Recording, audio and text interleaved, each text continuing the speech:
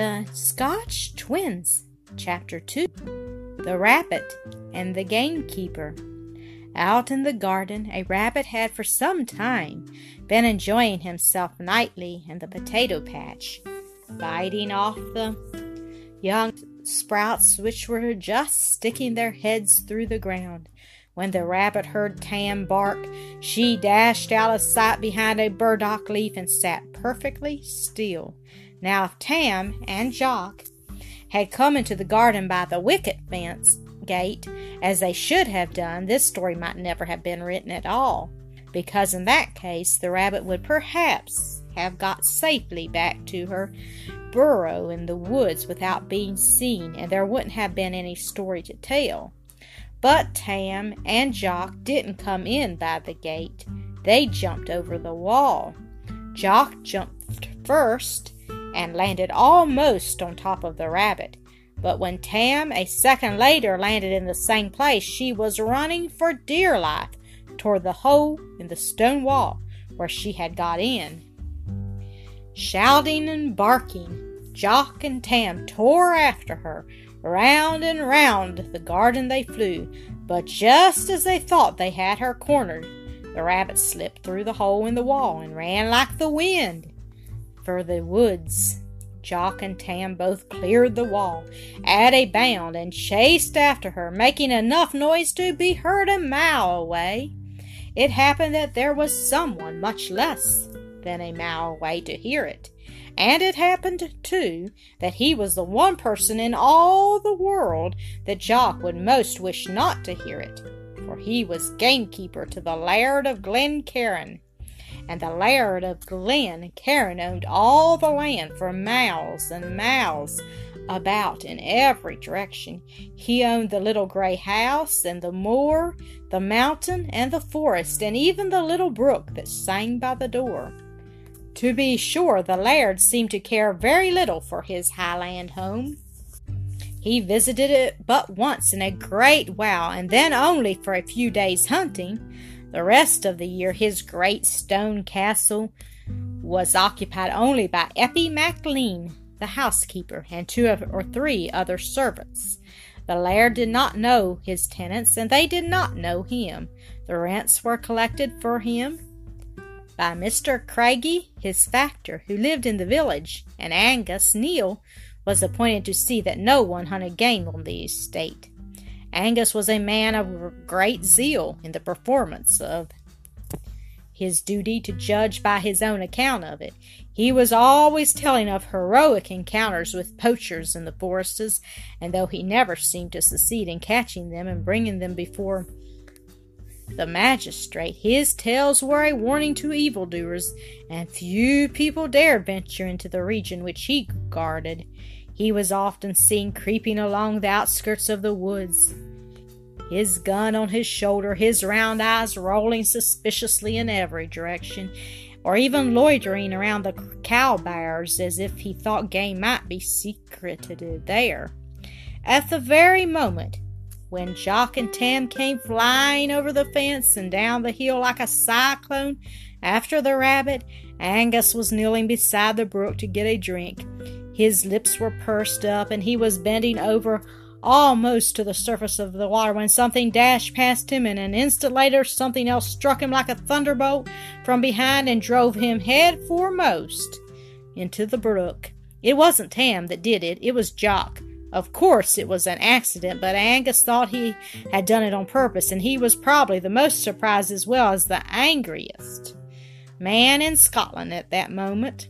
He lifted his head out of the brook and glared at Jock as fiercely as he could, with little rills of water pouring from his hair and nose and trickling in streams down his neck. "I'll make you smart for this, you young blatherskite," he roared at Jock, and who stood before him frozen with horror. "I'll teach you where you belong. You were running after that rabbit, and your dog is yelping down a hole after her this minute." He was such a funny sight as he knelt there dripping and scolding that, scared as he was, Jock could not help laughing. More enraged, Angus made a sudden lunge forward and seized Jock by the ear. "You come along, old me," he said. His invitation was so urgent that Jock felt obliged to accept it. and together the two started up the slope to the little gray house. Tam, meanwhile, had given up the chase and joined them, his tail at half-mast.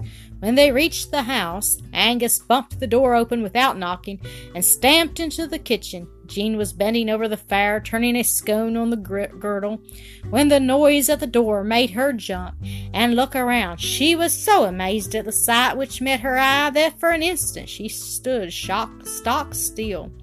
And Angus, seeing that he had only 2 children to deal with, gave Jock's ear a vicious tweak and began to bluster at Jean. But you see, he didn't know Jean. When she saw that great fat man abusing her brother and tracking mud all over her kitchen floor at the same time, instead of being frightened as she should have been, Jean shook her cooking fork at Angus Neal and stamped her foot smartly on the floor. "You let go of my brother's ear this instant," she shouted, "and take your muddy boots out of my kitchen." Angus let go of Jock's ear for sheer surprise, and Jock at once sprang to his sister's side, while Tam, seeing that trouble was brewing, gave a low growl and bared his teeth. Angus gave a look at Tam and decided to explain.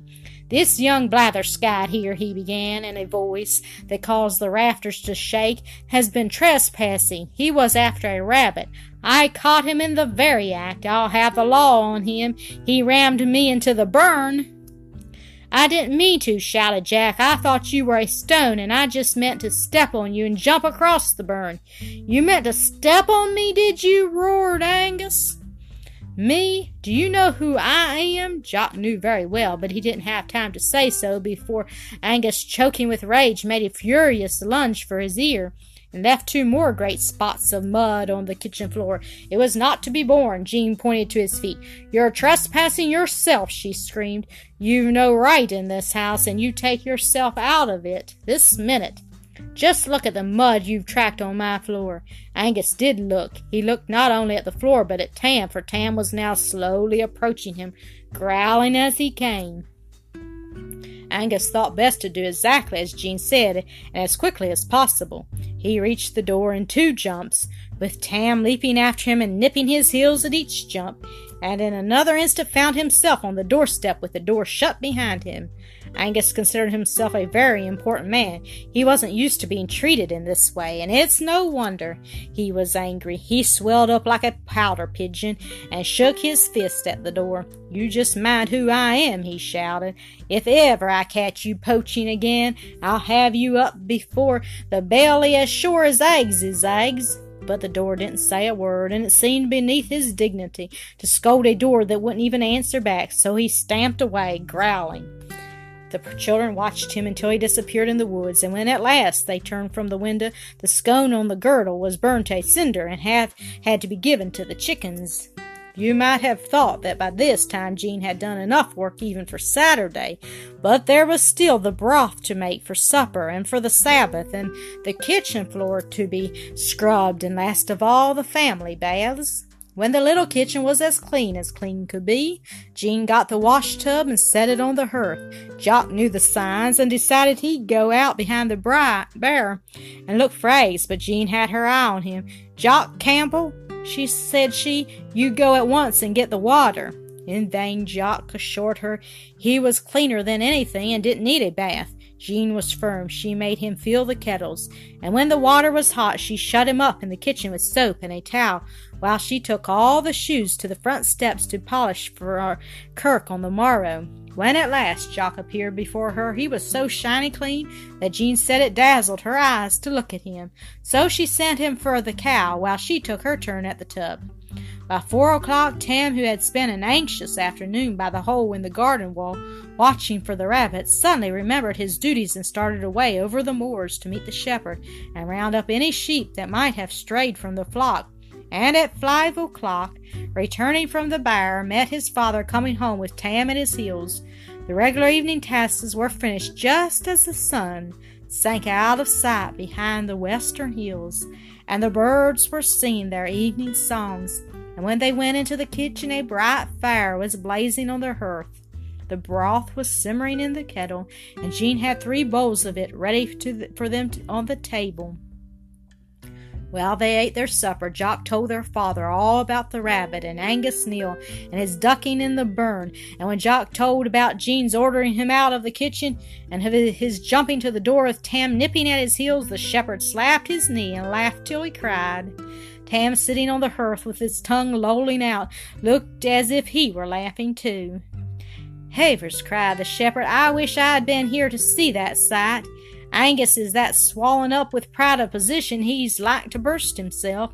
He needed a bit of a fall to ease him of it, but I'd never have picked out Jean Campbell to trip him up. You're my Dotty, and I'm proud of you." "But, father," said Jock, "whatever shall we do about the rabbits? The woods are full of them, and there'll not be a sprig of green left in the garden. They can hop right over the wall, even if we do stop up the hole." "Ay," answered his father solemnly, "and that's a serious question, my lad. They get worse every year, and soon we'll have no tatties for the winter, let alone other vegetables. A deer came into Andrew Crumpet's garden one night last week, and left not a green sprout in it by the morning. The creatures must live that idle gentlemen may shoot them for pleasure, even though they eat our food and leave us to go hungry." His brow darkened, and a long, smouldering wrath burst forth into words. "There's no justice in it," he declared, thumping the table with his fists till the spoons danced. "Lairds or no lairds, Anguses or no Anguses." The twins had never before heard their father speak like that, and they were a little frightened. They were too young to know the long years of injustice in such matters that stretched far back into the history of Scotland. For a few minutes after this outburst the shepherd remained silent, gazing into the fire. Then he roused himself from his brown study and said, "I've been keeping something from you, my bairns. Mr. Craigie told me last week that the odd laird was taking a whim to turn all this region into a game preserve, and that he will not renew our lease when the time is up. It has till autumn to run, and then, God help us, we'll have to be turned out of this house, where I've lived all my life and my forebears before me, and seek some other place to live and some other work to do." "But what can you do else?" gasped Jock.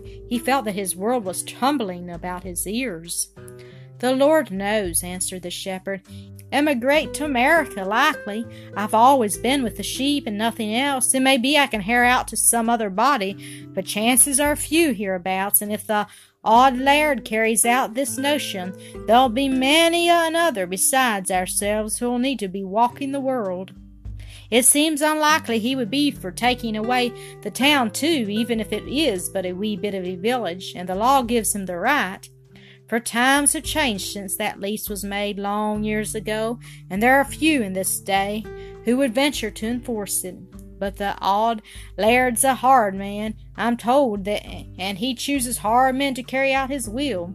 Mr. Craigie has little heart, and as for Angus Neal, he'd make things worse rather than better if he had his way." Then, seeing tears gathering in Jean's eyes, he said to comfort her, "There now, Dinah Garreet, my lassie.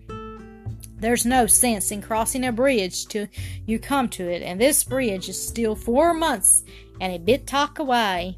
We've the summer before us, and the Lord's arm is not shortened that it cannot save. We'll make the best of it, and have one more happy summer. Let the worst come at the end of it."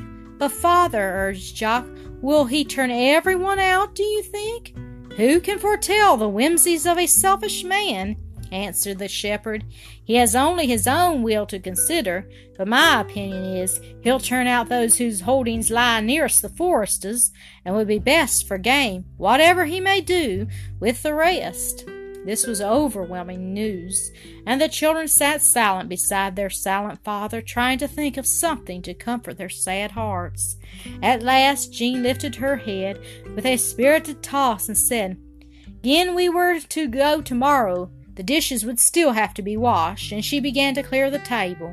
Her father laughed, and oh, how his laugh brightened the little kitchen and seemed to bid defiance to the fates. "That's right, little woman," he said. "You've the true spirit of a Campbell in you. We must do the duty at hand and trust the Lord for the rest." Jock was so impressed with the solemn talk of the evening that he wiped the dishes without being asked, and went to bed of his own accord when the wag at the wall clock struck 8. The shepherd sat alone beside the fire until the children were in bed and asleep, and then he sent Tam to the straw stack, wound the clock, and took his own turn at the tub. Last of all, he covered the coals with ashes for the night and crept into bed beside Jock.